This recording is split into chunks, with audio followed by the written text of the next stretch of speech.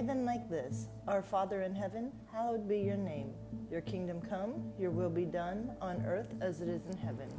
Give us this day our daily bread, and forgive us our debts, as we also have forgiven our debtors. And lead us not into temptation, but deliver us from evil. Matthew 6, 9 through 13. Welcome to day 9 of The Chosen's 40 Days with Jesus, Book 2. I'm Danica, and you're listening to the Unlearning You podcast. Day 9, prayer. Praying sometimes feels like a one-way conversation, a sometimes boring, I can't think of anything good to say, one-way conversation. There, we said it. In a world where text, because it's faster than actually talking to someone, meaningful connective conversations are becoming less frequent. So is slowing down, getting quiet, and waiting to hear what God has to say. And not even hear as we traditionally do with our outer ears. That would be so much easier. But to understand with an inner ear, we often don't even know how to use. In Matthew 6, Jesus was preaching a sermon with a lot of course corrections. The topic ranging from love to lust, to divorce, to revenge, to money, to prayer. He began by telling the people what not to do. Specifically, don't pray in order to be heard and admired by others, and don't fill your prayers with empty phrases and many words. Instead, go into your room and shut your door and pray to your Father who is in secret. Matthew 6:6. And that makes perfect sense because prayer is intended to be an intimate two-way conversation with God, not a liturgic public show. Of course, there's nothing wrong with praying corporately in church or with small groups of people. We can and should talk to God with others, praying for each other and worshiping Him together. That's church. For where 2 or 3 are gathered in my name, there I am among them. Matthew 18:20. But corporate prayer shouldn't replace more intimate conversations with God. And while adjusting where you pray is fairly straightforward and simple, adjusting the empty words part, that's more difficult. Because the truth is, we totally do that. We know we're supposed to pray, and so we do. But we don't always know what to say, and we certainly don't like the stillness that comes in a quiet room where we can run out of words, so we fill the empty space with many words. On the upside, spewing keeps us kneeling. It also keeps us from falling asleep, which is easier to do the older we get. Seclusion plus quiet equals nap. And ultimately, it feels pretty good to check time with God off our list of things to do. But that's not what prayer was designed to be, because talking to God, or anyone else for that matter, consists of 2 things: meaningful words and listening. In His kindness, Jesus didn't teach us what not to do or say. He also gave us a template for what our words should be. He didn't want us to be confused or discouraged or bewildered. He wants us to enter God's presence with confidence and the comfort that comes from knowing we're wanted. He also knew we would carry a lot of things into prayer: our worries, our fear, our love for Him, our brokenness, our thankfulness, our sin, our shame. We carry it all the time. In fact, sometimes the things we carry keeps us so preoccupied we fail to hand them over to the one who can actually help and heal us. So Jesus' prayer template wasn't meant to be strict or rigid. On the contrary, it's a guide that ushers us into the presence of God. It gives us space to say all the things we want to say and all the things we should say. Our Father in heaven, my Father who is on His throne in heaven, ruling, seeing, all-knowing, all-loving, holding everything together with your words. Hallowed be your name. You are holy. You are King of the universe and set apart in my heart, Lord. Your kingdom come, your will be done. Bring about your good plans, God. Multiply your kingdom in the hearts of men and women and use me for your purposes. Your ways are higher and better than mine. Your ways are eternal in scope and intricate in beauty beyond measure. Do your will, God, and let me see it and be amazed. Give us this day our daily bread. I pray for provision today, Lord. Would you direct my steps and give me faith and strength to follow you? Calm my heart. My needs are great, too many for me to meet, and too overwhelming to face alone. Be faithful to your promise to provide, Lord. You know what I need, and because I'm seeking your kingdom, God, you must add all these things to me as well. You've promised provision in Jesus' name. Thank you that you never lie or change. And forgive us our debts as we forgive our debtors. Father, forgive me for being afraid all the time. Forgive me for doubting your faithfulness.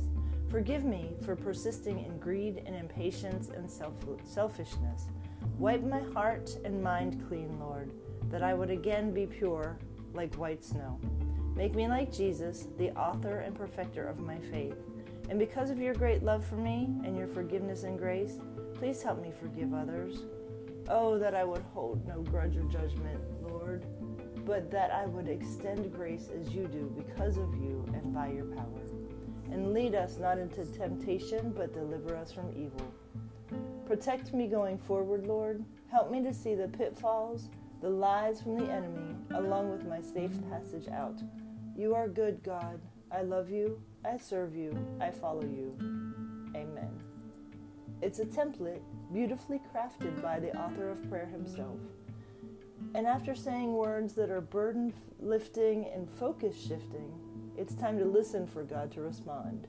In the stillness, with patience, in expectancy that he will indeed meet us in that place, holding up his end of the conversation. Because of his mercy and steadfastness and willingness to bend low, he speaks through his word, through our worship and our inner ear, and to our inner ear. Oh, that we would remain a while and wait and believe he'll be faithful to make himself known. Ah, man, wouldn't life be so much simpler if we could just hear, hey, don't go left.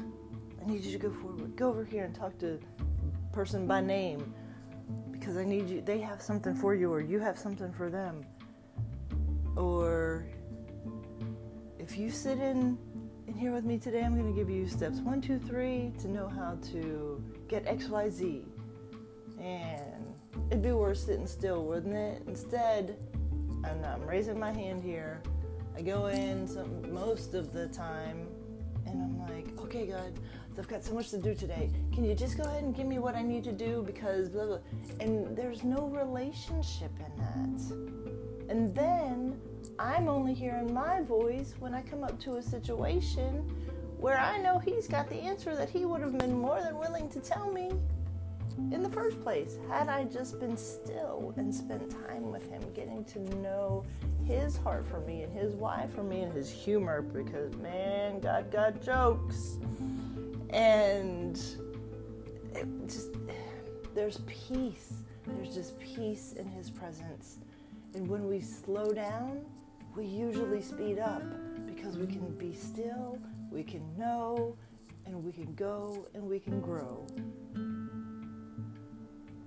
And that's really what he wants for us. To just know we have a safe space to land and stand, and a safe place to know everywhere we step is already laid out with the provisions to take the step after that. So I'm just going to take a second, because I haven't done this yet on our podcast. God, I just come to your presence and I exhale. I exhale. I take a beat to just be still, to learn to tune in, tune out, and turn up your volume. Turn up the volume on your voice, your inner conversation with me, so that I can know you better, so that I can just continue to know that you love me and know that all the more, because it's in that place of knowing I matter, of that place that our listeners know they matter, that gives us the confidence and the comfort to go out throughout the day and know that we don't have to fear, we don't have to worry, we don't have to be scattered, we don't have to struggle. And so God, I'm going to pray right now with our listeners, your prayer, the Lord's Prayer. Our Father in heaven, hallowed be your name. Your kingdom come, your will be done, on earth as it is in heaven. Give us this day our daily bread, and forgive us our debts as we forgive our debtors. And lead us not into temptation, but deliver us from evil. For thine is the kingdom, and the power, and the glory forever and ever and ever. And may we be still in between each one of those sentences to just inhale you and exhale the busyness. Exhale the uncertainty. Exhale the doubt. Exhale the worry. Because in that moment, in this moment, in your presence, in every moment that becomes the next moment, that is now this moment, we know you are there. We know that you care. And we know that you are ready to meet us wherever we are. Eagerly, like an expectant father, like a father who's just coming home from work, like a dad who's just coming home from work, drops his briefcase, holds his arms straight out, and lets us come running with arms wide into yours so that you can catch us and hold us close, and we can feel safe. We can tell you anything, or we can just tell you nothing and just sit with you and enjoy the feelings of safety and what it's like to be loved for all that we are, for all that we are not, and not for anything that we do, but simply because we are. And we are the way you created us, for a purpose and on purpose. God, for that we celebrate and honor you. We thank you, and we just sit with you, and we exhale, and we listen. And it's in Jesus' mighty, mighty, precious, intimate name I pray. Amen. The prayer focus for today is, this one should be easy, yeah? Moving forward, how do you view prayer? As a boring or rigid or liturgical practice? As an opportunity to give God your wish list before jumping back into your day? Oops, guilty. Or a time to pour your heart out to God in order for him to pour himself back into you? I like that one. I like that one a lot. Now it's time for me to practice more of that. Why do you think Jesus taught about prayer with such specific instructions attached? What was his motive, his goal? We should always check our motives as well. Everything we do has a motive. What is our motive? And what's behind the motive? What's the end? And like they ask in this question, what's the end? What's the goal? But knowing his motive and his goal first will really help us to know ours. What will you change about the way you pray moving forward? Where will you pray? When? How? Be intentional with this most precious relationship and protect it from becoming less than what God desires for it to be. Thank you so much for spending this time with me. I'm not normally a morning person, and as I do these calls on Clubhouse at 6 a.m. every morning, I am really enjoying this intimate space of set aside time for Jesus, for learning more about his heart, and for anyone and for sharing that with anyone who cares to listen and get curious and even reach out to me. And you can do that by going to my Needing Much Work website, which is danicatrebo.com, or any of the social media platforms. And I would really look forward to hearing back from how you're enjoying, not enjoying, getting from, not getting from, would like more of these 40 days together. But most of all, what I need is for you to know that I see you, you matter, and I love you. God bless.